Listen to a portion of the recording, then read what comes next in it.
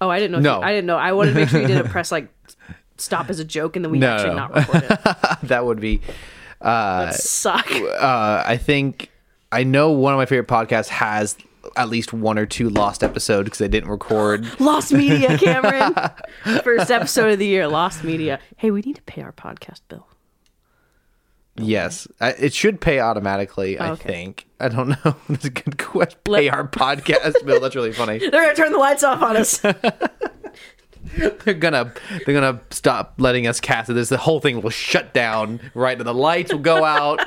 The recording device will go away. Athena will not pay attention. Well, that's normal, but she'll riot. She's gonna go unionize. Oh no, we can't afford that. What would we do if we got a significant way through the pod or after the pod and we figured out we didn't record? Would we just like do a 5-minute version, just sum it up really fast? I feel like we'd have to come back to it another day. Yeah. I feel like we'd be upset. I don't know if I could bring myself to talk about Monarch. I was just gonna say it's gonna depend on what we're talking about. If it happened during this stint, we would probably not. We could just do news and meme minute. Any update on Monarch? It still sucks. It's still going. Walking in a winter monster land. Run away, it's Godzilla. Well, it's Wednesday night, and Cameron and Rachel are hanging out yet again, which must mean that it's Starformers Zillimation night. Welcome to Rebels and Robots and RAR and Rotoscoping, episode 45, first episode of the new year. Welcome to 2024, Rachel. I'm Cameron. I'm Rachel. This is our weekly chat about Star Wars and Transformers and Godzilla and animation and whatever else we want to talk about. New year, no new jokes. We're just rolling along just because the calendar. I would say the challenger. Challenger. That's relevant to something later. But just because the calendar has changed does not mean this podcast is going to get better all of a sudden. You can insult our 4 listeners. Yeah, it's speaking of listeners, I'm looking at our analytics from Spotify right now, and we're on 45, so episode 40, 41, 2, and 3 have 0 listens, but for some reason episode 44 has 2 streams, which is the second part of the Boy and the Heron episode. So that means this person at least attempted to listen to the second half of our Boy and the Heron review, unless that person maybe listened to it on a different platform. She's in a recording booth. She's just in a box crouching, and her is our editor, of course, Athena. Gremlin. Yes, Shin Athena, as we named her last time. Today. Well, today we're going to be talking about episode 7, 8, and 9 of Monarch. And we're still going to get 15 minutes to talk about it. But before we do that, as always, we talk about recent thoughts and news. Rachel, what kind of news you got for us this week? Well, the first thing I want to talk about is we got some killer gifts from our friend Megan. Oh, yes. Now, we can't show them to you because this is an auditory experience. Well, you could listen to it. You want to grab it and see if you can make it make noise? I didn't see where it was, and I thought you were pointing to my lunchbox, and I was like... That's hilarious. Mm-hmm. Oh, so sad. So, yeah, fan of the show, Megan made us more fan art, but this was physically given to us. It is... I don't know how to actually accurately describe this. How would you describe this? So what this is it's a book, and you read them. Okay, I know what a book is, Rachel. What Megan has done, and this is probably something you have seen online, you fold pages in a book symmetrically in order to create a symbol out of the pages that remain. Yeah. Like at the length, and so you put them in between your other books, so when they squish together, yeah, they have a shape. Megan made 4. Bless her. Yeah. So she made the Decepticon and Autobot logo symbols. And the Rebellion and the Empire. I am just now realizing it's also on the top and bottom. Oh my gosh, I didn't notice that either. So what I thought it only was, crap. So imagine a book and you have the spine, and on the opposite side you have the pages facing out, and she's folded it so that when you close the book doesn't close all the way, and the book pages have been folded in such a way that they resemble this image, but they also resemble the image on the top and bottom as well. That is a crazy amount of work. I had no idea. I don't even know how that's that. possible. Megan's a freaking wizard, dude. She is. Holy crap. So Rachel took the bad guys and I took the good guys. You know, he's got to do it. He's got to do it. We were like, which ones do we want to split up? And I was like, So even more work than I had yeah, I didn't know that imagined. at all. Live reaction. Neither of us figured that out until just now. Because I have the other one on a bookshelf. Nice. So how's it looking over there? it's looking very empirical. It looks really cool. Yeah, you do have to put it. You do have to put it somewhere where it gets squished together. Otherwise, you have a very wide Autobot logo. It looks really funny. Wide man. There's a thick man. So for me, I'm a big college football fan, and if you know, early January is big time for college football because you have the major bowl games and the national championship. Well, I've got 2 pieces of Star Wars content, surprisingly, that came out of that. One is, here, let me bring it up on my phone because it's an image I'm going to show you. During a game, so random game, including the University of Mississippi, which is referred to as Ole Miss for some reason. It's 'cause they miss. I'm not really paying attention to the game. The game wasn't that interesting. I just kind of had it on in the background. And I look over, and on the television screen, I see this. It's an image of the quarterback for Ole Miss, and next to him is an image of Anakin Skywalker, and they're saying that he looks like Anakin Skywalker because of his long hair. Oh. That's about it. He doesn't really look like Hayden Christensen very much. You went, oh, this is some content. Yeah, exactly. I ran over and took a photo of my television screen. My other bit is this last Monday was the national championship for college football. And the game is getting close to starting, and there's as a lot of sports do, there's like a montage, like a hype up montage before the game starts, and it has like kind of this like NASA theme to it that they're like launching a rocket ship and like cutting back and forth between that, like coaches and football. Cringe. Anyways, it gets to the end, it cut, and then I'm not really paying it. There's some orchestral music in the background. I'm not really paying attention to it. It's just kind of there. It cuts to the person composing or orchestrating the song, and it is none other than John Williams. Are you kidding me? And I rewind back to the beginning of the thing, and the theme song for this national championship was composed by John Williams. Oh my gosh. It was very shocking. Didn't he retire? I guess not. Maybe just from Star Wars. Unless it's been used before. I don't normally watch the beginning of football games. This was a rare occurrence for me. So he may have created it a long time ago, but... So that surprised John Williams at a college football game of all, or broadcast at least. Phenomenal. What else you got, Rachel? Did you see what Luke posted? Or not, sorry. I read someone's username. Did you see what Star Wars posted yesterday on social media? So I've got 2 things they posted. I think you're talking about announcement of a new movie. Yeah? Yes, out of absolutely nowhere. Yes. So I'm going to read the article because it does a better job. The Mandalorian and Grogu are embarking on a new adventure to the movie theaters. Directed by Jon Favreau and produced by Favreau, Kathleen Kennedy, and Dave Filoni, italics. The Mandalorian and Grogu, and italics, will go into production in 2024. Quote, I have loved telling stories set in the rich world that George Lucas created, said Favreau. The prospect of bringing the Mandalorian and his apprentice Grogu to the big screen is extremely challenging. Continuing,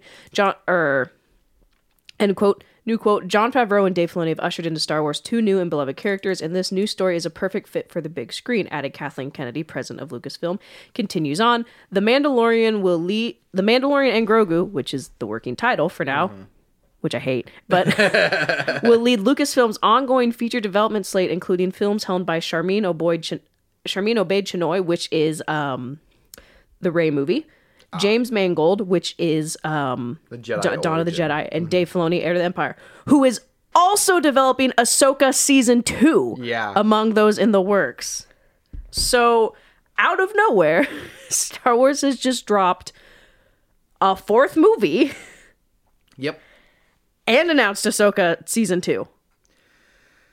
Yeah.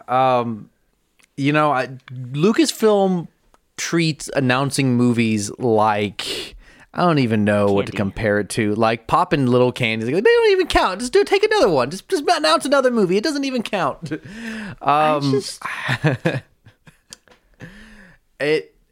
This could be a sign that Disney's finally realizing that People putting want movies. all of your eggs in the in the Disney Plus basket is a bad move. True. And they need to reinvest in the theatrical experience. Because another thing that's kind of similar and that might point to that is they're also re-releasing the last 3 or 4 Pixar films in theaters. That the ones that didn't get released in theaters. Yep. The jazz. I just almost called it jazz. That's not what it's called. The what? Soul. Yeah, Soul, Luca, and Red. Turning Red. Turning Red. Yes. That's a cute film. They're re-releasing those in theaters because they were released in the COVID era and were They didn't make enough money. Yeah, they were released on Disney Plus for Yeah. no additional charge the day they were released in theaters. And so they never really had a chance to be successful in theaters. And obviously re-releases are rarely ever going to rake in the money other than something like Avatar. But this shows that they are realizing the money is in the theater, not streaming. Not anymore, at least, not because of the oversaturation. So that might be why they want to make a specific Mandalorian film. Which now I'm curious because there's been a lot of talk of Dave Filoni's movie, working title, Heir to the Empire. I don't know if that's the actual working title. That's what everyone's calling it because that's, is going to be the culmination of a lot of all the stuff that has been happening right now. The Mandalorian, Ahsoka, all of this stuff has been building up to that culmination. So I'm curious if they've gone, okay, so maybe we want to do a movie instead of another season that would be shorter. And maybe it's a like a slight prequel to what will happen in the 6.5, or maybe they've decided to make Heir to the Empire its own thing and not put Mandalorian, Mando not and force Grogu the in it. Mandalorian in there. Yeah. That would probably be the best case scenario. I agree. That's what my thought, because, well, I guess there's also the aspect of, because if that happens, you get the question of, well, where were Mando and Grogu during the First Order?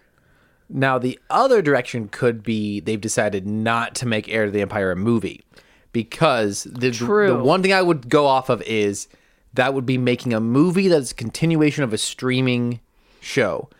The most recent thing similar to that is The Marvels, which was carrying over of the 3 characters in that Marvel movie. 2 were purely streaming Disney Plus original show characters, not from the movies. There's probably a lot of reasons The Marvels bombed, but I think the fact that 2 of your 3 main characters were not film original characters, had not been in a movie yet, I think contributed to that. So I think, regardless of right or wrong, I think Disney might be very hesitant at this time to take streaming characters and make them the stars of a movie. Probably because they might be seeing what's happening, how maybe a lot of people are feeling with Marvel. I've heard a lot about Marvel overload. You know, people are like, another show. Sure, yeah. The other thing, so now we have a confirmation that Ahsoka season 2 will happen. They just dropped that. Yeah, I just now saw that right before we started recording. Because I was kind of like, okay, new Ahsoka. Well, did you see what they posted today about that? Maybe. They posted some very rough concept art. I did. I saw it was cute. It's just a very rough sketch of what Ahsoka is seemingly Sabine and Ahsoka standing on the big pointer finger of the father. Is that this kind of, it's so pointy. Yeah, like that could be Leonardo DiCaprio's hand for all we know. Like that is it's Hup, tip, tip. Speaking of Leonardo DiCaprio, do you know what I saw when I turned on Apple TV today? Leonardo DiCaprio? Killers of the Flower Moon is on Apple TV. Yeah, because it was made by Apple. Oh, I didn't know that. Yeah, it was produced by Apple. Apple is more dedicated to putting their movies in theaters than Netflix is, but they pretty much realize you invest a bunch of money in a famous director like Martin Scorsese. You put it in theaters, and then you own the rights to that movie forever. So as long as Apple Plus exists, which if Apple ends up buying Disney, like a lot of people have theorized for a few years. Oh my gosh. Theorized kind of makes it sound silly when you're talking about like reality rather than, but like, people have been hypothesizing or predicting that Apple will buy Disney at some point, in which case I would assume Apple Plus ceases to exist. You would think. Oh man. But So that's all the news I have. Do you have any other news? Yeah, I've got a couple things. I don't know if you watched it, but I looked up the results. So the Golden Globes. Yes, I actually did watch the last 30 minutes. Okay, so I was going to talk. Some of the things that won awards are things we've talked about on the podcast. Yeah. So I wanted to talk about them. So we've talked about Barbie, for that one fun episode. Yeah, Barbie got cinematic and box office achievement, and then the song "What Was I Made For" got best original song. Mm-hmm. Oppenheimer, of course, it got best. Yes, got best drama, best actor for Cillian Murphy, best supporting actor in Robert Downey Jr., best original score for Ludwig Göransson, who has also done the music for Mandalorian and Book of Boba Fett. Mm-hmm. Best director Christopher Nolan, and then Boy and the Heron won some awards. Yep. Boy and the Heron won Best Animated Film, which is the first Golden Globe win for a non-English animated feature. Oh, interesting. It went up against Wish, Spider-Verse. There was something else. Was it Elemental? I think might have been in Elemental was there. nominated. Yep. So went in through a couple. It's definitely the correct choice in my opinion. Yes, I agree. And this is the first Golden Globe for Studio Ghibli, and also crazy. And also, it's just really nice that Hayao Miyazaki's final film got a first award that nothing else has. Sure. So, Yeah, Golden Globes are they're not really particularly well respected. Like, they're among the bigger movie awards, but they're also kind of considered a joke because it's the foreign press, and it's kind of considered a joke because oftentimes it's perceived to be just a way for these foreign press to get a way to meet American celebrities. So they nominate the people they want to meet because I would imagine a lot of people that work in the American press get to meet these people a lot because they work in the same country. But if you're from a different country, even though you work writing about movies, you don't necessarily get to meet the American celebrities a lot. But they are oftentimes considered a major indicator for the Oscars. Yeah. They obviously can be different, but whatever you see nomination wise for this, and as far as winners partially, though, by bone to pick with the Golden Globes versus actually the Oscars were the ones that pissed me off. Lego Movie won Best Animated Film at the Golden Globes and was not even nominated at the Oscars. So I'm just going to say that. Yeah. But yeah. Also, they also have daytime. No, this is Emmys. Maybe there was either Emmys or Golden Globes, something like that. The Young Jedi Adventures won Best Children's Program or something. I didn't see that. So awards all around. Awards all around. There was one thing I wanted to talk about if you don't have any other news. I have no other news, no. So this was something I don't think we've actually talked about, which I thought was kind of funny. And maybe it was something we alluded to, but didn't actually, I don't think we said in connection. So we watched Godzilla -1. If you haven't seen it, go see it. And we watched The Boy and the Heron. If you haven't seen it, go see it. We talked so much about those movies, and I don't think we actually voiced the connection of two films that have focused on the theme of continuing to live on in the wake of grief and destruction. Okay. We have Shikishima, who is dealing with all kinds of survivor's guilt, guilt over not killing Godzilla in Godzilla -1, and then when Noriko dies, quote unquote dies, spoilers, if you haven't seen it, the whole theme of that movie is to live. Sure. Live past what you've done, live past because you have to. And I think there's an interesting connection with also having the Boy and the Heron. Granted, it takes place from the point of view of a child. He's much younger, but I think you have similarities in our two main characters who have to navigate and make the choice of what they're going to do post loss. Yeah. No, absolutely. Anyways, very consistent theme. It was Thursday it was after we recorded, and I went, So anyways, if you haven't seen either of those movies, go see them. Very good, very enjoyable. Yeah, interesting parallels for sure. We had to talk about something fun before we move on. Yeah, and I have a similar thing I was going to throw out, just a quick. I had a slight rethinking of something I said last week about Boy and the Heron. I had originally said that I felt like the Parakeet King's motivations were intentionally kept very vague because they didn't matter. Specifically in relationship, why that he and the other parakeets cared so much about. Dang it, I don't have any character names. Maito entering the birthing room and supposedly ruining the sanctity of that. I had originally, while we podcasted last time, I said that the Parakeet King's seemingly lack of connection to that was intentional because children, if you were to try to explain most dictators to a child, their motivation to it makes sense. I still am. I found that interpretation interesting. I think that can still very much stand. But also, as I was listening to a podcast about it, I thought about it a little bit more. While the movie is very unclear about exactly what's going on with the parakeets, I think there is enough clues there to point towards the potential that the parakeets are trying to make their world not collapse.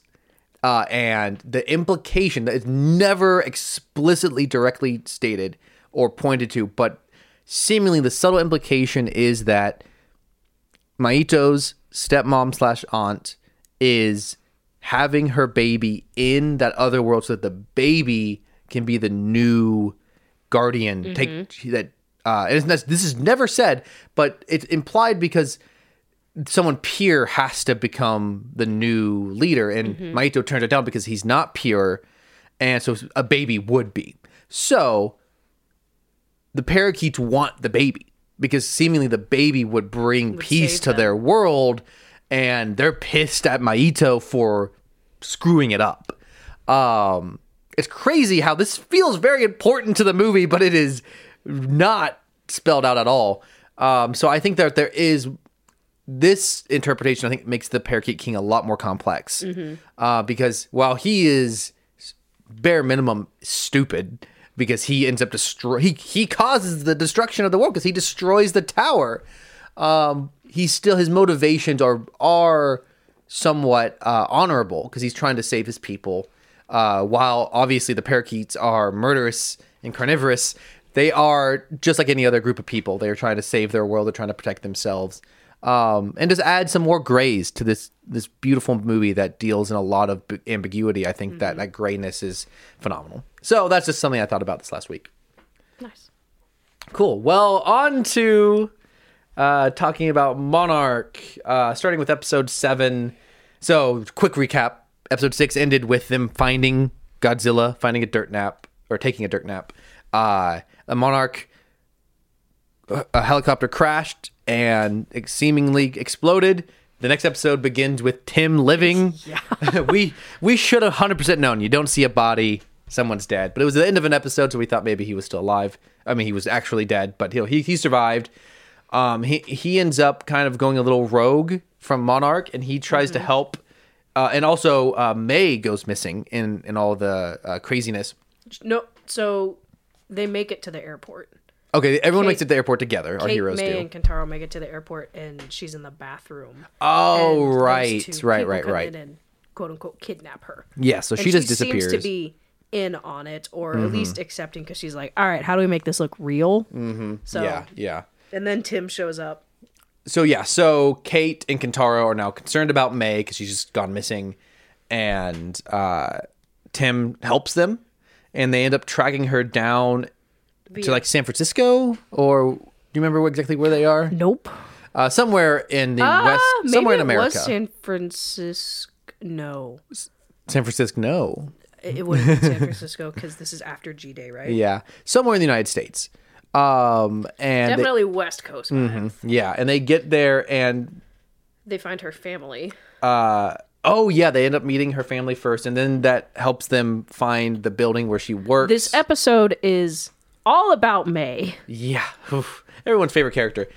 And they use one of the very few like the show's called Monarch, but you could take Monarch out of the show and it wouldn't change a lot, at least as the modern day stuff. This is the very first time I feel in the modern day setting the Monarch element actually contributed to the entertainment value. They use the Monarch warning system of a kaiju to clear out the building so they can sneak in to find May. And so the important thing that we are learning is why May ran away. Yes. she started working as a coder for a company called Apex Cybernetics. So that actually, I was like, oh, that piqued my interest for the first time in 7 episodes. Just kidding. Because Apex Cybernetics is the company that makes Mechagodzilla later on. Yes. And so that was actually interesting. Actually, here's my comments. I thought you might find this funny. Wow, Apex Cybernetics, a reference to the legendary Godzilla verse in this show. I was not thrilled with this episode, but so long story short, she ended up, I think, outing them because they tested on animals. Yes. Or she destroyed their code. She did Mm-hmm. some internal sabotage, and that's why she had to run. Mm-hmm. Yeah. And they've caught her. And throughout, intercutting with all of this is old Lee is stealing a bunch of stuff from Monarch. And I asked Alaska. you, and we have no idea who's actually helping him. He has a team of people. We don't know if these are Monarch people or... They're all the spoilers. They're all the old people from the end of episode 9. Actually, I think what we deduce is it's probably Agent Duval. I have in my notes here, I have the character names written down. Agent Duval, parenthesis, French. Parenthesis, derogatory. French derogatory. I think it's probably people she's recruited. Yeah, that was my guess because she's definitely, she's like not quite Monarch. She's definitely a little more hired. Like a mercenary. Yeah. And so French mercenary. So Lee has taken his team and gone back to Alaska to the portal to the Hollow Earth. Yes. And he's detonated some bombs. No, he I don't. Okay, do they detonate the bombs to draw out the monster, the plug ice the monster? hole. And they draw that monster. Oh, what we learned. I don't think we may not have known this at the time, but we now know the portals are only activated by by a kaiju. Titan. Yeah. Was that an element of Kong versus Godzilla? No, it wasn't, and I'm ready to talk about that. So I think I think they detonate some bombs to draw the monster out, and then does the portal draw the monster in? And then that closes it, or how do they close it? I don't. It's been a week, and I don't remember very well. I've got a thought, so I need to. Either way, down. Lee closes off the portal somehow, and the ice creature thing attacks a helicopter, and in our once every 2 episode cool monster scene. Well, also kaiju are really the only one that can go through it. Yes, I just don't remember exactly what happened because I remember there being bombs. I remember they drew out the monster, and then the portal like activates and like swirls everything into it, and then it closes. I don't remember if it closed because of the monster, or they used the monster to activate it, and then they set off the bombs. They plug it. Baby. Yeah, I think that's what they did. I think they. Oh, because doesn't the monster get sucked up? Yeah. Mm-hmm. You got a kick out of that one. Yeah. So it's good. It's hilarious. It was very.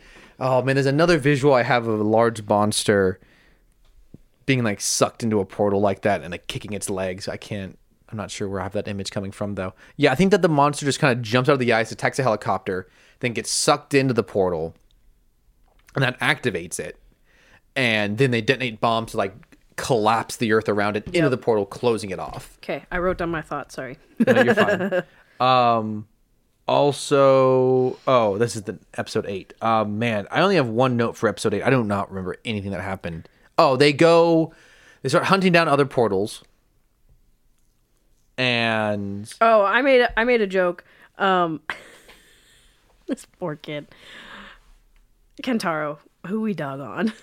yeah. I made this joke at the end of the 7th episode. Kentaro looks like he's never looking at someone. Yeah. And so I don't know what it because he's pretty significantly taller than the rest of his main cast, and so when you're taller than someone or when you're shorter than someone, you like look eye contact with them. I don't know what it is, but it's like I never see him looking down to someone. Anyways, it was just an observation. Maybe he's like looking at someone in the crew, or he's not looking at the camera, so that's good. At least you nailed that. But it was just something I noticed, and I just kind of mentioned. I was like, "Oh, he's looking." So not much going on.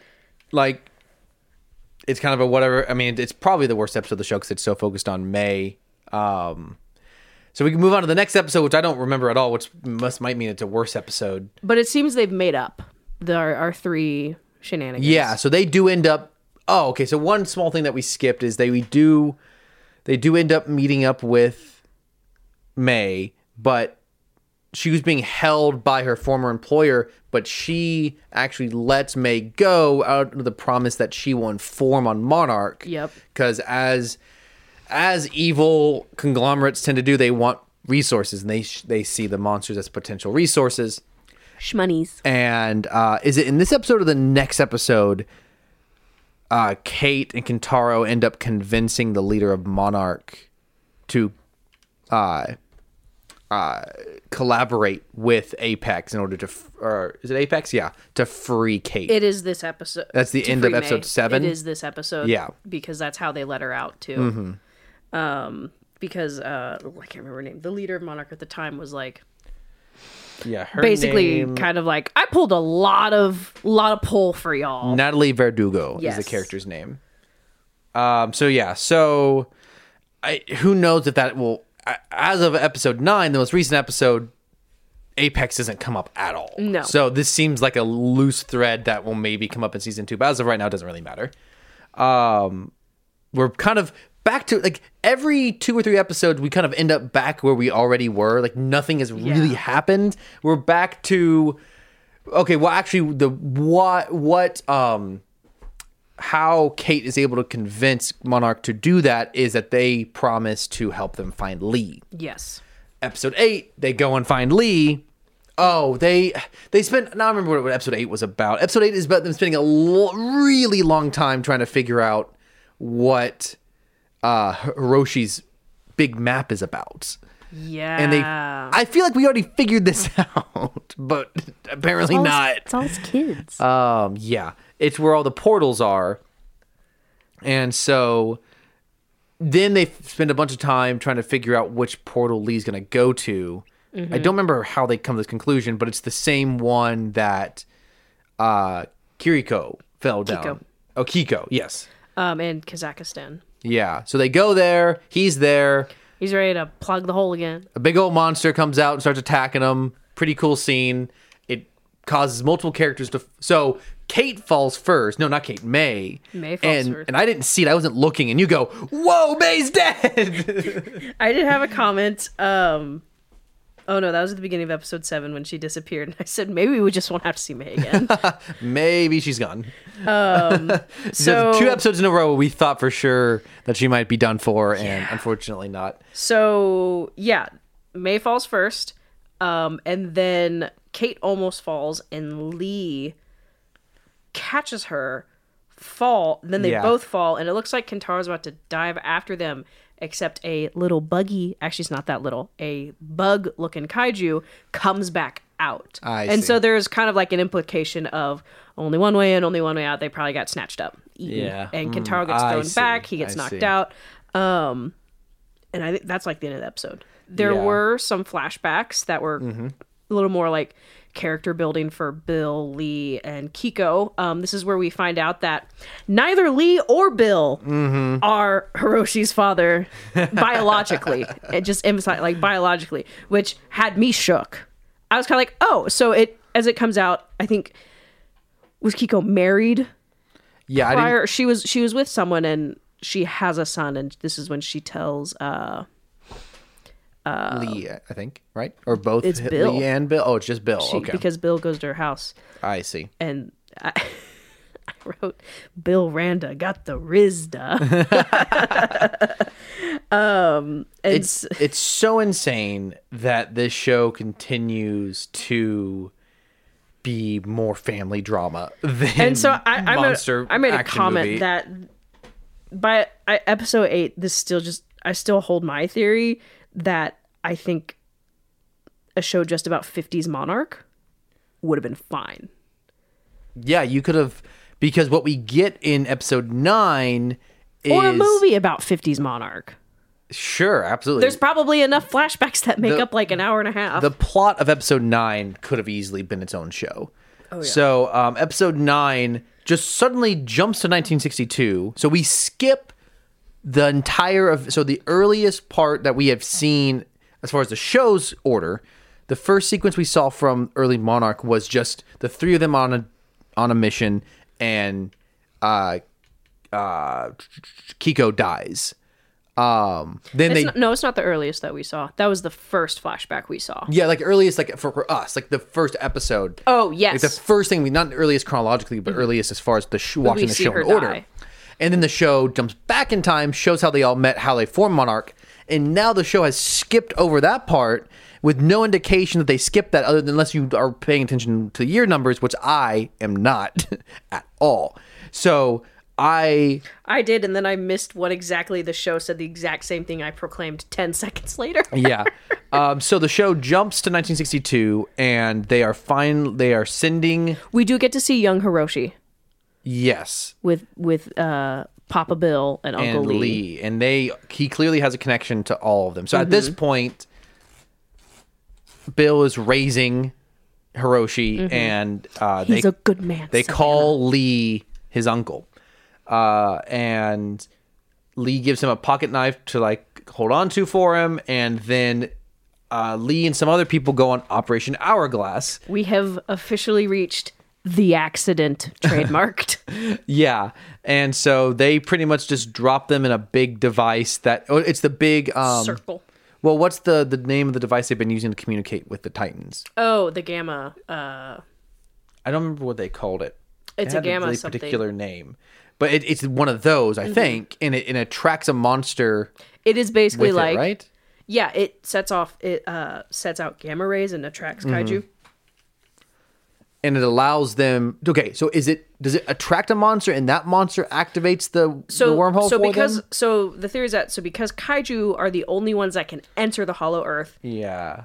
They were going to draw it out, stop the gamma ray so it lost interest, and then just sneak in right behind it before the portal officially closed. Mm-hmm. So that was the goal. It was all timing, kind of that. So they do just that. They drop the sphere, so they call it Operation Hourglass, and you put a hourglass horizontal, looks like the Monarch logo. Yeah. So they drop Lee and 3 other cannon fodder characters with a whole slew of Department of Defense generals just watching. They're in Kansas. There's a random hole to the Hollow Earth in the middle of a field in Kansas. I don't know how they found that. So they drop it, and they attract some kaiju of some form.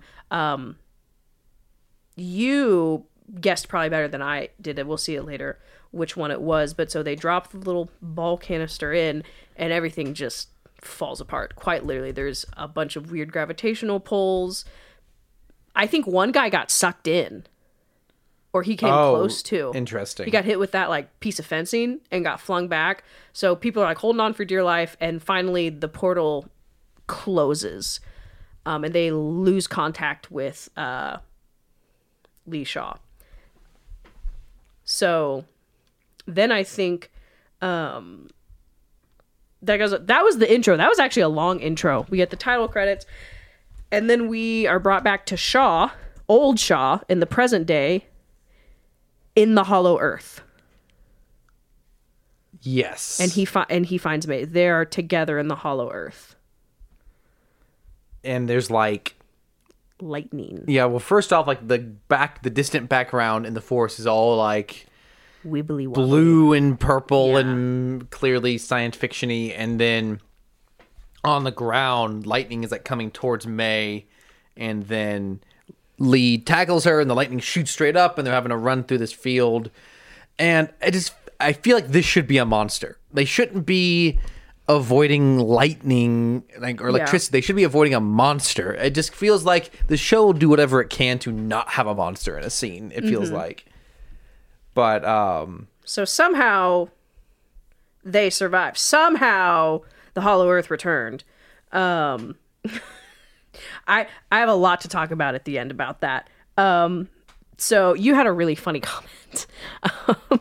As they're running through this forest, this like spindly forest, you just went, they're in the upside down. And then we, at that point, we cut back to young Shaw. Is that correct? We no. get more stupid Monarch stuff. Is that it? So what it is that my next note I have is about the next flashback with Bill Randa and General Puckett.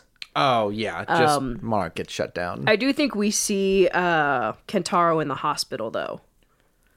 Right? Kentaro has been brought back, survived. Oh, he's got a broken leg. Yeah. He's fine. He's His upset. mom comes and sees him. He's like, we need to find Kate. And Monarch's like, oh, yeah, that's not going to happen, besties. Not gonna happen.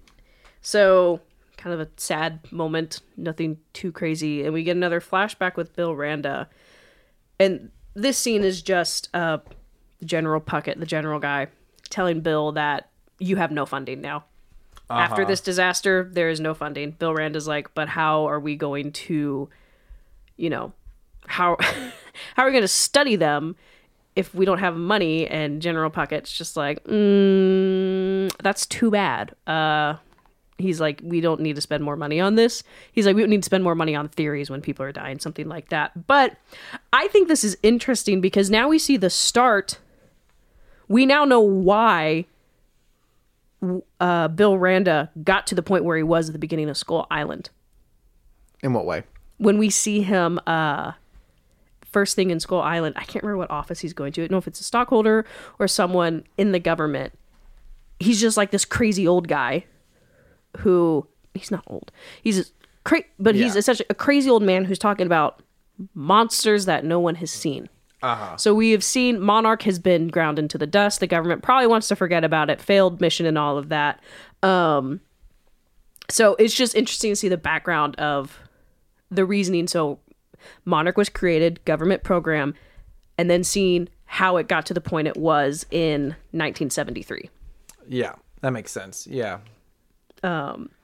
So then we see, I believe we go back to seeing Lee Shaw, young Lee Shaw. Yeah, but you kept calling out this is very similar to Captain America waking up in 2011 or 2010, whatever year he woke up in.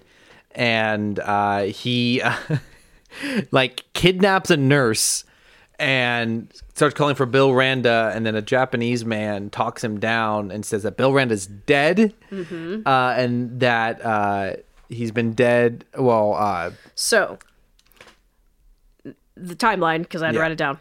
Lee Shaw disappeared in 1962. Yeah. Came back in 1983. So 20 years, has not aged a bit. No, doesn't the time code say 82? Maybe it was 82. Yeah. Just like, the only reason I bring that up is because this man that Lee is talking to says, you went into the Hollow Earth 20 years ago. So, and he like collapses on the ground, and then this year 1982 pops in the middle of the screen. But Skull Island, the event of Skull Island happened in 1973. So Bill Randa has been dead for 10 years, 10 years, give or take. The reason I bring up the title is like, it was just like, there's not a lot of great creative decisions in this show, but I thought the idea to bring up the time code after a character learns what year it is was really interesting. Because we've been wondering the same thing, but the man that talked to him is Hiroshi. Yes. So presumably 25 to 28-year-old Hiroshi who looks like he's 45 because it's the same actor who's playing him in 2015, which is 40-some years later. Yeah. 43 years later. So the same guy is playing 20-something-year-old Hiroshi and 60-year-old something Hiroshi. Yeah. But so this is one of my comments at this point. Wow, the show got interesting. 9 episodes in. Yeah. And I forgot, I have seen a note here that I forgot. Whenever they were doing the ill-conceived mission to send this team to what they called inner space, the Hollow Earth. No, they called it underspace. Underspace, right. That was so bad. It's very poorly designed and not very well thought out. And you just said, how do they plan to get them back? Okay. Which is a very good question. Yes, so...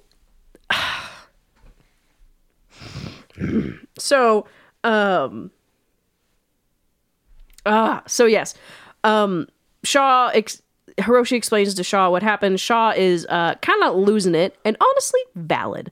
I would be too. That's. I can't imagine how mentally trying that is on someone. And so he. So Lee took a woman hostage, like with a wire, and was like, "Where's Bill Randa?" He's shouting down the hall, "Get me Bill Randa! I want Bill Randa." Yeah.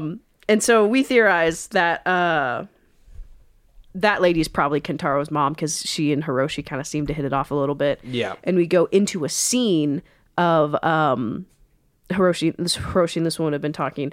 I just watched Athena eat something nondescript off the floor. I have no idea what is in her mouth right now. Anyways, and we switch to a scene of Kentaro and his mom going back home from the hospital. Kind of have like an emotional moment where Kentaro's blaming himself a lot for Kate's death. Mom is doing I think Mom did a good job of comforting him. And so what happens then is, if I am correct about this, we get a quick scene. We get a quick scene of hip hop music, which we did find out was diegetic, fortunately. But it's just like hip hop music out of nowhere, switching scenes to that one random character from Monarch who lived in the desert, Utah, just keeps showing back up. She's noticed a pattern in the gamma, in one of the portals of the gamma holes. The Hollow Earth. Well, what portal. she said is that every time a portal opens up, there's massive spike in gamma radiation all over the Earth. And then instead of just looking at just one burst, she like zoomed out, like literally zooms out on her computer and looked at all of the bursts. And she said that this is a pattern; they're the same every time. So she says it's a message from someone. And so, we switch back to Hiroshi talking with young Lee Shaw about what happened, and Lee Shaw is talking about what happened to them in the Hollow Earth. So basically, kind of how it went down is, they went down, crashed, lost contact, and just got spawn killed by everything around them. So they show in. You actually identified this kaiju before I did, and I was kind of shocked. We're pretty sure it's the dragon from the Philippines from one of the first earlier episodes. My thought was Kamazotz, which would have been wild for a first introduction for that kaiju. And what is that? Is that a classic kaiju? Or? Kamazotz is a very large kind of bat-looking thing, but it's not Batra. It's very different. Kamazotz is the lore is that after. Okay, I'll make this brief. So, after King of the Monsters and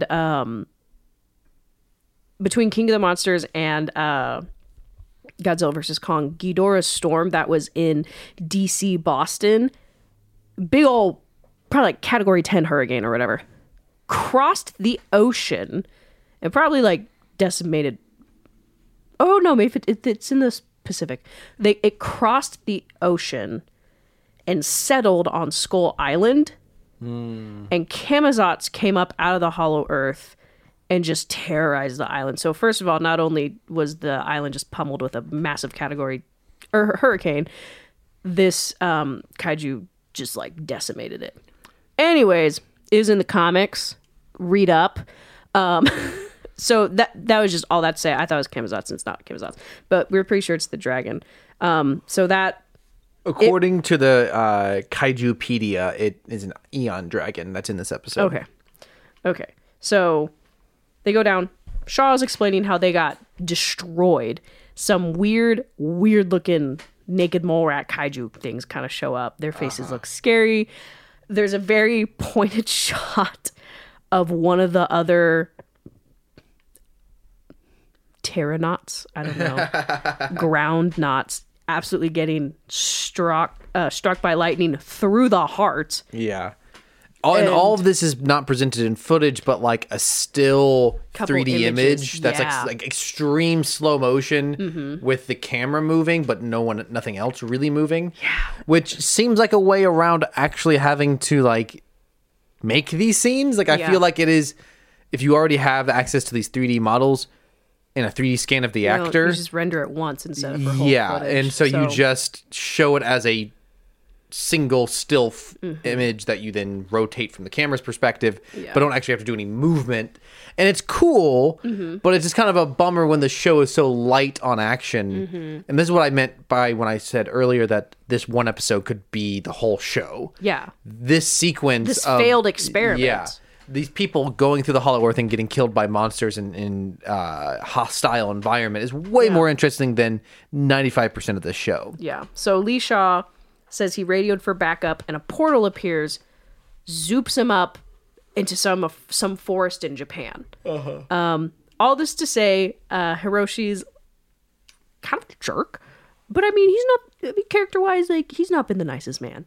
He's a jerk. He's kind of got this weird. He's got a lot of healing to do. He's like blaming Lee for leaving when it I don't think it was his fault, but he does make kind of an interesting comment on. We didn't have to deal with these until you people woke him up. Meaning him, Kiko, and Bill. Yeah. So basically, all that to say, Hiroshi goes, "We're going to send you to an observational place. It's like a retirement home." And that's where Bill spends the next 40 years. And we can get to that part because I think that's closer to the end. But so it cuts back to May and Shaw, because Shaw has also been telling May what happened to him. So we had a big conversation on whether they'd been in the Hollow Earth or not. Well, the forest there were similarities, yes. That Shaw landed in on Earth, I thought in my memory looked like the forest that old Shaw and May were in, but then they cut back to old Shaw and May, and the forest is totally different. It was funny because we were just looking at each other like, what are you talking about? Well, it seemed very indicative of this show to me that they would fake out. That they would. Oh my gosh! They would not send our main characters to the center of to the Hollow Earth. In actuality, they would descend. The real Hollow Earth was the friends we made along the way. But nothing is really accomplished when we cut back to them. Right? They're just talking and walking. We gotta find Kate. Yeah, we gotta find Kate. So now we do get a nice scene back in the modern day of Kentaro and Hiroshi interacting. Yeah. First time the whole, Hiroshi just shows up. And he's like, Kentaro, why are you in my office? Like nothing has happened. Yeah, exactly. He goes, sorry, I didn't have time to call your mom. Yeah, and Kentaro is like, dude, since the last time I saw you, I've fought monsters and figured out that you have another family. And he's like, you left us to die in the desert. Yeah. And so it was interesting because he's like, sorry. He goes, you left me and Kate. And Hiroshi's like, oh, my kids found each other. So they're having a conversation. And Kentaro was taking files from his dad's office. And he's like, what are you going to do with that? And actually, I do think this is probably this is a really good scene, I think, from Kentaro's actor. Yes. I don't know but this felt very emotional because Kentaro tells Hiroshi that Kate is dead. And Hiroshi just breaks. Yeah. He's like, this is my fault. Well, he doesn't want to believe it. He's like, you're telling that to be mean to me. And Kentaro just starts blaming him for everything. Yeah, and then, he's like, you're just saying that to be mean to me. And then realizes Kentaro's not lying. And then Kentaro's like, if you weren't such a sad lying little man. Yeah. So pretty much Kentaro blames Hiroshi for them having even, they went hunting after him. Yeah. If you hadn't left, Kate wouldn't have come into my life. So yeah. That was, I actually thought, I was watching this and I'm like, oh man, this is like a really, I think, emotionally powerful moment. I think we see Kentaro kind of sticking up for himself here. Yes. So. And then we cut to May in the Hollow Earth. Kate. Yes. Kate and she meets what's called a bramble boar, which is really just a big boar with a lot of extra spikes coming out of its face and very tree-like. Grass growing on its back. And one of the weirdest fake outs in any piece of media, it walks up to her, sniffs her face, and then walks off, and you think, oh, it's leaving now. That was the fake out. And then it just comes back around. It just walks around the tree and comes back. And tries to charge her. And then it gets shot in the eye by an arrow. A human-made arrow. And then we get our reveal. She's alive, Dr. Kiko, and has not aged at all. And this is ripped exactly out of the Ant-Man trilogy with the original Wasp having survived in the quantum realm. Nothing feels permanent in this show. It's like excuse me. Did you hear her? Yes.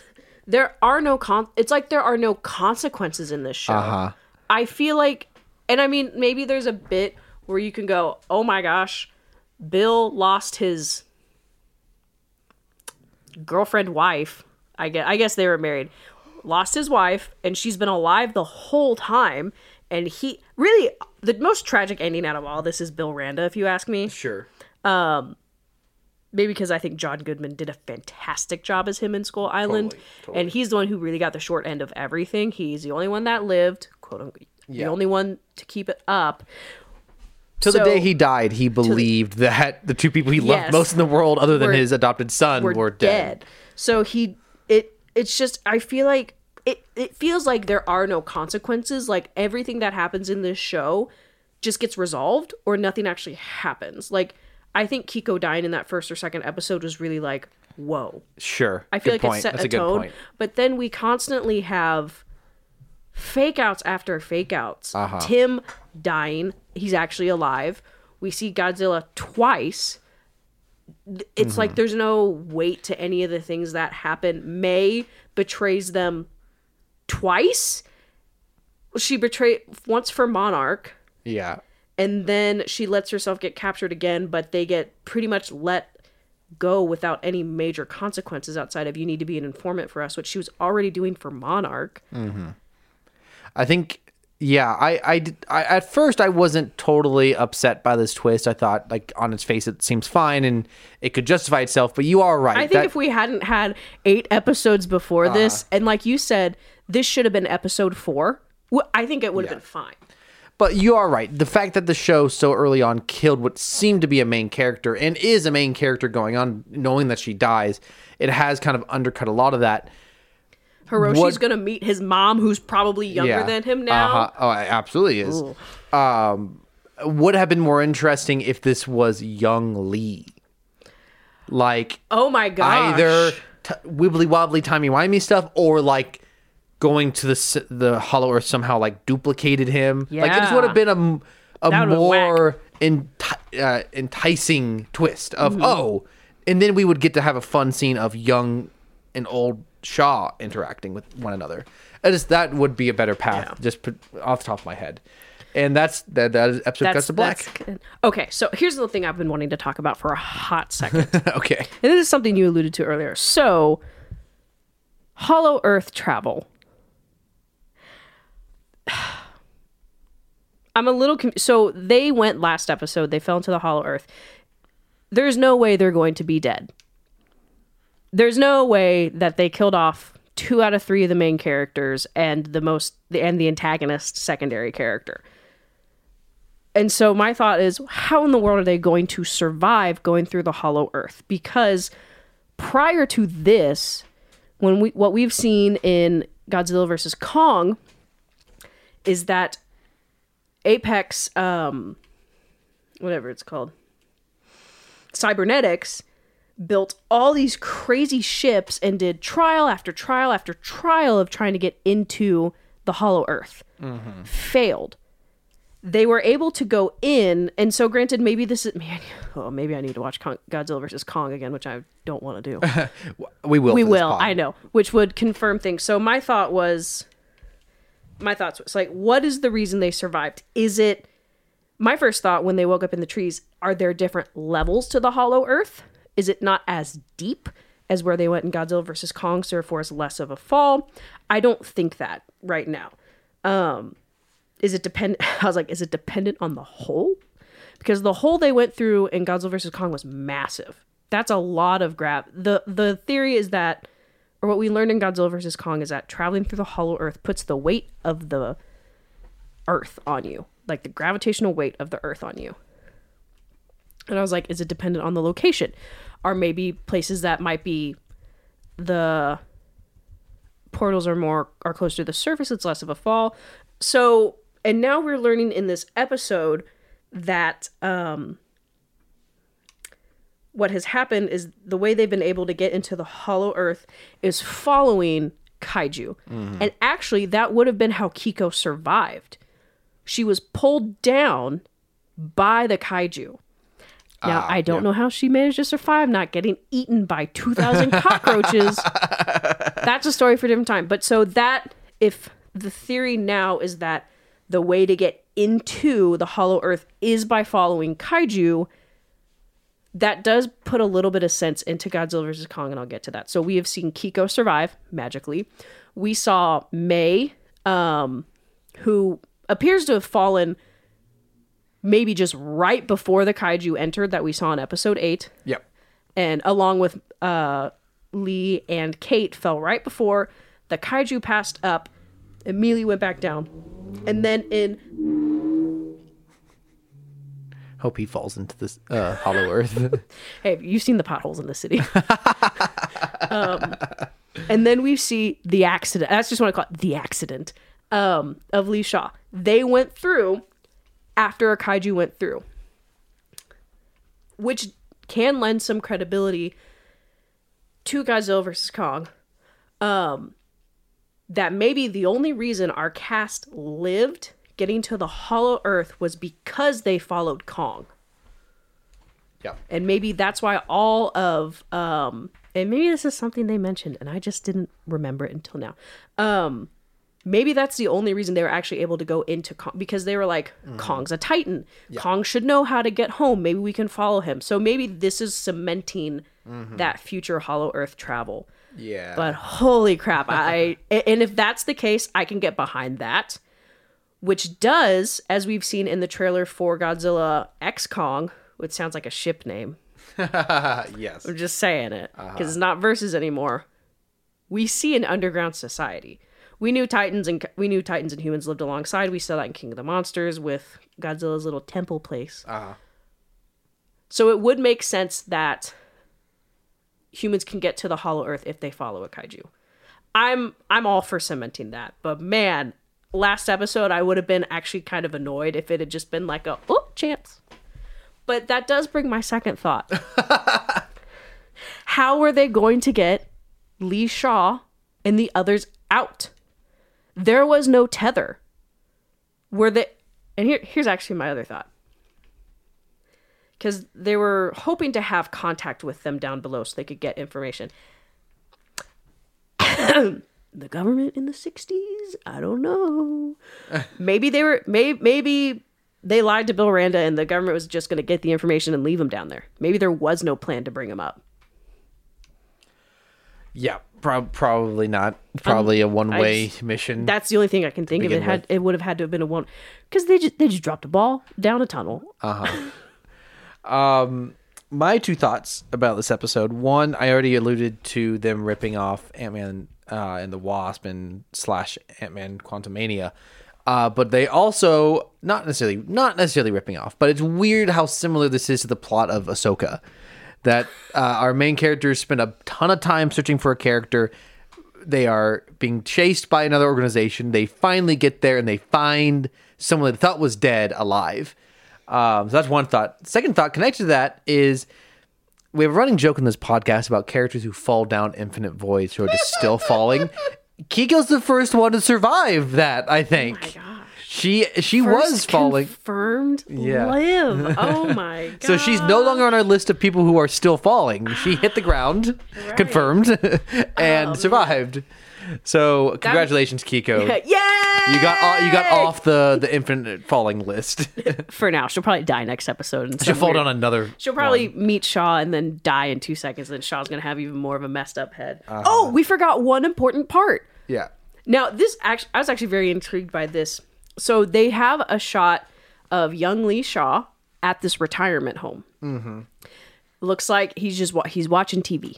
Looks like he's like watching a space launch, maybe, of some form. We were making Challenger jokes earlier.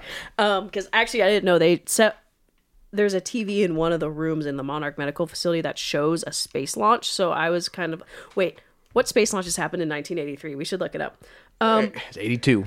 Shut up. Oh, look it up. America. Well, there were a lot. Challenger was April 4th, 1983.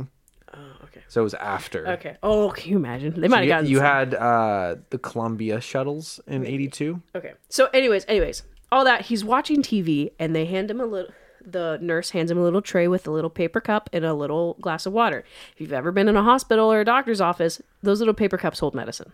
They are a little vessel for medicine. Takes the medicine and he's kind of got like a glassy-eyed stare. We jump forward 40 years or so to 2014.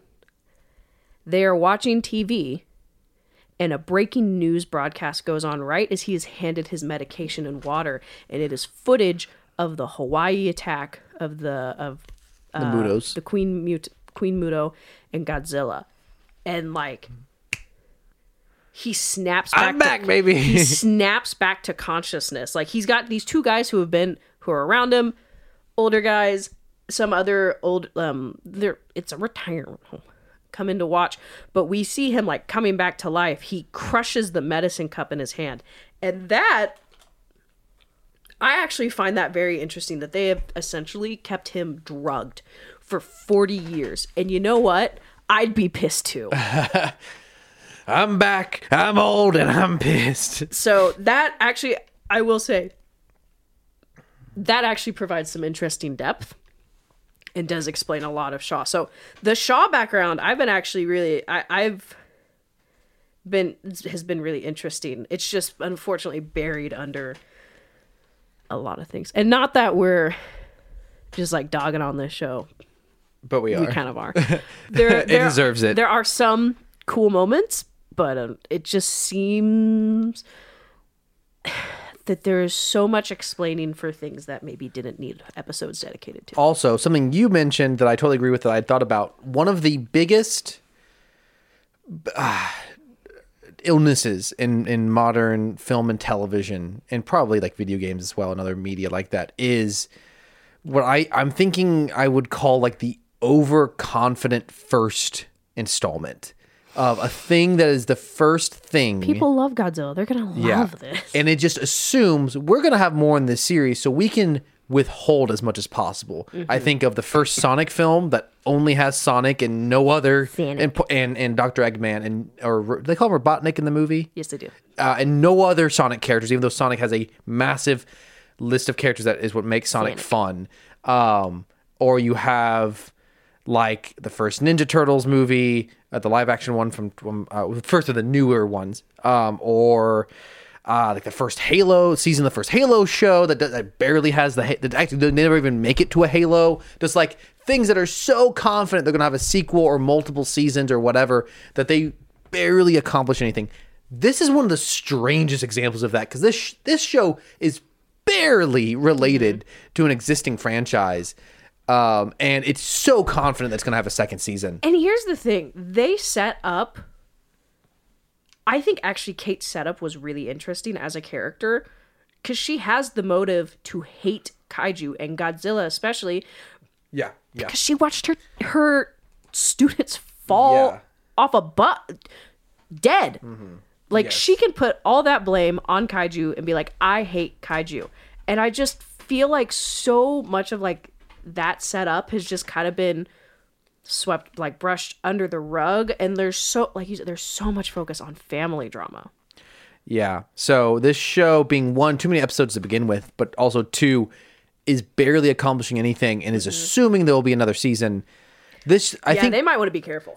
I mean, there's just no reason to think that this show is good enough or popular enough to have a second season, which really sucks, because unless they're already working on it. Like, it sucks that we're probably not going to get to see the end of this show, at least in this show. They might end up, it'd be really hilarious if, like, we just see all the characters underground in the Hollow Earth in the next movie. That's what I'm saying. Like, somehow in the process of making this show, they already knew they were not going to do a second season, so they just concluded full of fluff. They concluded in Kong X Godzilla. Like, it's like one scene where they just wrap up all the plot threads. Like, they've been in the Hollow Earth for a couple or years. Or we just see everyone's skeleton just kill all the characters. No. Or do a Transformers 5 and just have one line of dialogue that kills all the characters. And it's like you said, I've seen no one talking about this. Do you know what I still see people talking about? Godzilla -1. Yeah, that's what everyone's talking about. No one's Absolutely. talking about Monarch. Actually, I see a couple of things. But again, final thought. Where is Dr. Serizawa? That's That the is thing. what it should have been. Sorry. Ooh. That would be how you would make this show. Like, you have a very niche audience as it is with this show. Appeal to that audience. He would be around. He is around at this Absolutely. time. So why in the world? So, because when we see him in King of the Monsters, he is head of Monarch at that time. So I can't remember her name. I just can't remember her name. Business lady who's in charge of Kaiju Group. in this show. In this show. Yeah, her name is Natalie Verdugo. Verdugo. Okay, like at some point leadership passes, and maybe that happens after this show. Maybe Monarch is tarnished enough that someone goes, "Oh, we need someone else." But I just think you need some pre-existing characters if you're going to set a show like obviously the most similar show to this as far as other shared universes is the Agents of S.H.I.E.L.D. show, and that show was headed up by Agent Coulson, a character everyone already loved, and you needed that. And then people came to love. And I'm not defending the show Agents of S.H.I.E.L.D. It's probably just as bad as this show, but it had its audience. People did to some degree like Agents of S.H.I.E.L.D. and they eventually, I think, came to like the core character, the group of characters they had. But you had to start off with something people were invested in, which was Coulson. And granted, sorry. Well, and Serizawa would be that character for this universe. I was just thinking, how would you even put that? How would you even put him in? I mean, you could put him as the head of Monarch, but that would definitely change dynamics because he is very pro kaiju. Yeah, he's very pro Titan. Unless you want to do a complete 180 on his, it's not 180 on his character, and make Hiroshi Serizawa. But we also have an established canon for Serizawa that his father died in Hiroshima because he has his watch. Unless if his mom was Kiko, that's why his dad's dead. Yeah. But I don't know. Maybe then you could have an interesting dynamic of Serizawa's son hating kaiju that's never expanded upon in Godzilla vs. Kong, being Kentaro, and hates kaiju because of his dad. Anyways, I don't know. Maybe there's a fanfic writers. Someone write something that makes sense with Dr. Serizawa in it. But I also love Dr. Serizawa, and he can do no wrong. So, all right, time to get on to. I can't believe we talked about that for so long. Way too long. Meme minute, but it's longer than a minute. But is it longer than a meme parsec or meme astrosecond? Previously referred to as shmeme schminute. I've got a video here for you. Oh, a video. I don't have any videos, but I have.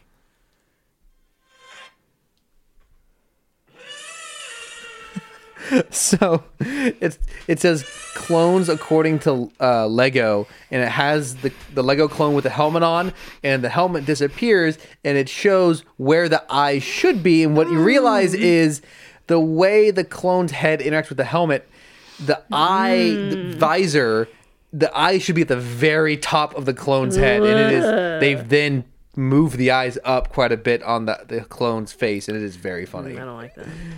Are you have any videos? No, I don't, but I have 13 memes. Okay, show me 2. People who don't know, people who know in the images, Padawan Cal Kestis high-fiving a clone trooper. Because it's right before Order 66. Yeah. Yep. I was crying during that mission. I was having a hard time. What else you got? This is one of those super corny, like, Android emojis, like, that people find in PNGs and said. And it says, "You are too..." And then someone copy-pasted, "caught up in hating on the Rebels animation style to appreciate the most beautiful Star Wars story ever told." Nice. Thank you. This is an image of this very proud-looking Rey from the very end of Rise of Skywalker, and it says, "Who are you? I'm Rey." Rey who? Raid Shadow Legends is one of the most ambitious RPG projects of 2019. Just look at the level of detail in these characters. If you use the code in the description, you can start with 50,000 silver and join the special launch tournament. Raid Shadow Legends. So good. Give me another one. It's crazy in New Mexico right now. And it's just a Star Destroyer floating in a normal looking photo. Is there a meme there that is this referencing something that I don't? Okay, it's just crazy in New Mexico right now. Here's another college football reference. Gosh, this is the most college football I've gotten all year. So there was a Pop-Tart Bowl sponsored by Pop-Tarts. I did see that. And their Pop-Tart mascot got lowered down into a gigantic toaster. And before he did that, he was like standing on top of it, and there's like smoke shooting out everything. And so it has the image of the... So it's, imagine a Pop-Tart, but it's human size. This guy's arms and legs and a very happy face, and he's standing on top of a big toaster, and there's like smoke shooting out, and it just says, "The Republic will be reorganized into the first galactic empire." Did you make that one? Do you want to double down and guess right now? No. Meanwhile, on Alderaan. It's just space. It's very good. Space. So this is an image of what I'm pretty sure, having grown up at a place with one of these and gone to it a lot, I'm pretty sure this is a viewing area for sitting and watching the big aquarium at a Bass Pro.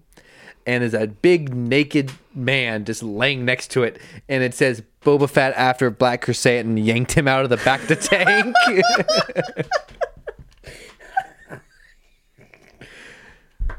What else you got? I'm glad you like that. Godzilla when Godzilla is destroying Japan. Godzilla when literally anything else is destroying Japan, and you have like a happy Godzilla and mad Godzilla. That is funny. Asterix, monsters finally show up. All the human characters, backed by unpopular demand, me! And it's just a T-posing Kermit with a Monarch logo on his chest. Oh, he did? Yeah. Oh, that's good. So someone's talking about the show. Someone, yeah. The one person on the Reddit thread. Yeah, uh-huh. Optimus, Autobots, we must stay hidden. The humans cannot know of our existence. Mirage literally kidnaps a random dude so they can be bros. Optimus. Squinty. No, I don't know if this is edited or that's from the movie, but he looks a lot like attractive Squidward. But yeah, he's got a very like look on his face. Squidward, get the terminology right. What did I say? Attractive Squidward. This has got Hannah. It says younglings learning about Dooku 21 BBY colorized, and it's Hannibal Buress from Spider-Man: Homecoming. And then it's got a picture of Dooku next to him. He says, "I'm pretty sure this guy's a war criminal now, but whatever." Talking about Captain America in the movie. Good. I'll take you all on. 10-year-old me in the theater. Let them fight. That's Optimus Prime. Very nice combination of subjects from this movie. Let them fight. Yeah, totally. So you've got the popular Magneto. I want to see the real. I said the real perfection. So you've got. I want to see Yoda's. Oh, here, let me turn this sideways so I can show it to you properly. Oh no, I just crashed the app. I think. No, I just closed out of it. Too dank. Too dank. So he says, I want to see Yoda's best duel, and it's Dooku versus Yoda. I said the best duel. I know exactly and it's which one Dooku this one is. I know which one this one Palpatine, is. perfection, and it's Yoda fighting with R2-D2 over the C3, the flashlight. Yeah, that sequence I think is a great example of why puppets are so good, because like real Yoda interacting with real R2-D2 and just hitting him with the cane is just the best thing ever. Us in 80 years. Mine. Anyways, what do you got? The other Decepticons. What makes you think you're so much better than us? Soundwave and Shockwave.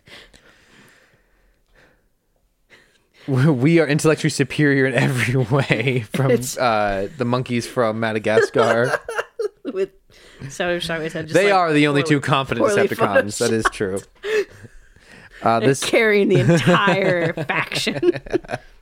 So this is the Thor Ragnarok. You can't defeat me, I know, but he can meme. But Padme saying, "You can't defeat me," and it's all the different villains try to kill their. Yeah, we know, but it can, and it's just The sadness. big sad. It's just sadness from Inside Out. Out. I was gonna say the big sad. I've seen that one. So this is the meme where someone's like passing a note up to the kid in front of them, and the kid opens it and he's mad. It's Mace Windu passing a note to Anakin. And the next scene, the note says, "Your MasterCard has been declined." Yep. So someone has taken an image of Obi-Wan and Bail Organa and Yoda walking down the hallway of the Tantive floor, but Yoda has been stretched. Ooh. His head is the same, but his body is like looks like a human. He's the same height as everyone else, and it's got Mike Wazowski. Put that thing back where it came from, or so help me. There's a screenshot from a Ring doorbell camera. It's just Shin Godzilla right up in the camera. Oh, that's good. That's so simple, but so effective. And it's second form, or it's like third form Shin Godzilla, where he's still red, but he's standing. That's so good. I love it. You got any games on your phone? This is my last one.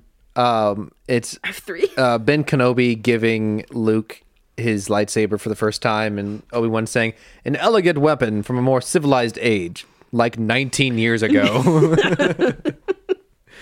All right, what do you got? Live Mechagodzilla reaction.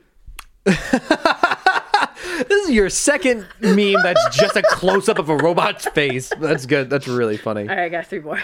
Or no, 2 more. When you break into a house, but they're watching Transformers. And the Robert sitting on the Yeah, chair he's inside just- the window with the couple just watching fun. with them. I like that one. The last one. Arctic monkeys or something. So it's Godzilla in the That's Kong! Gosh dang it. King Kong in the snow. Arctic Monkeys being the popular band. That's funny. I like that. Anyway. Arctic Monkeys or something. I don't listen to indie music.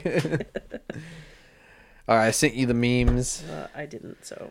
While you're sending those, as always, thank you to Caleb Jacoby for our intro and outro music. Props to we're Rachel. back to the normal music. Thank goodness. Actually, no, we're not. Sorry. No! I'm just reading it. We're still...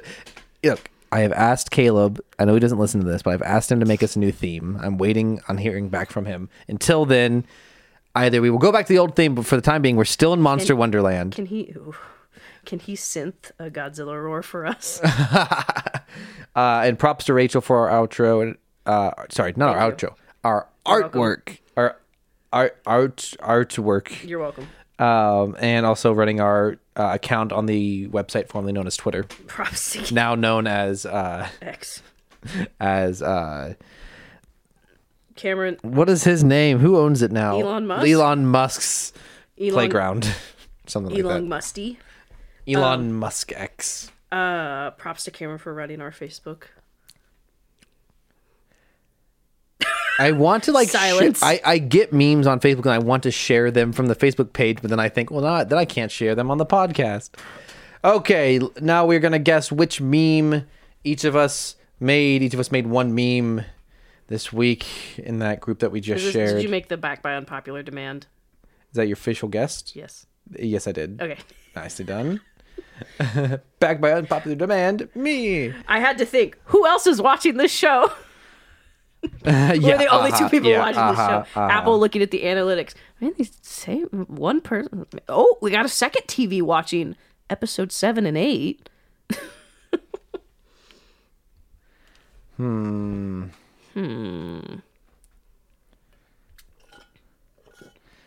There are a lot in here that could be you. Oh, sorry. That was my water bottle. See, I don't think that the live Mechagodzilla one is you because that would have required you to have watched King Kong versus Godzilla again. I'm gonna guess Godzilla.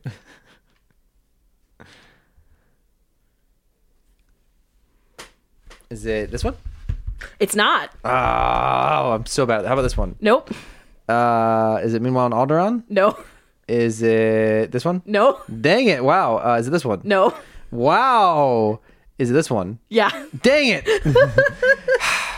So she made the I'll take you all on 10-year-old me in the theater. Let them fight. I got nervous. Dang it. I got nervous when I started talking a little too much about Sarazawa. I thought I was going to give myself away. I was like, ooh, I got to tone it down. This is week 19. I am at an even 10-10. Rachel improves to 13-6. Very nice. Let me make sure I have the 13. So last week's would have been 12-6. Yeah, because I have 20 total because I got 2 points that 1 week. Oh, I forgot to put in your 2 points. Oh, well, there you go. So I had you at 9-9. I apologize. I'll fix that. So that's the end of the show. Thank you for listening. Woo! And the end of this episode. We're not done. Yes. We will be back in 2 weeks. Or next week, whichever one we decide. We only have one more episode of the riveting of Monarch, and also at some point I will get the recap of year 1 edited. I'm working on it. Oh, yeah. It's coming, and it just takes a lot more time. I had to.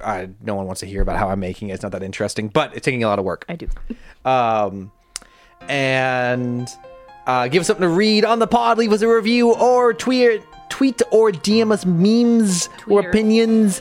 This is Cameron and Rachel signing off saying Bill Randa got the Rizda. Good night. Good night, everyone.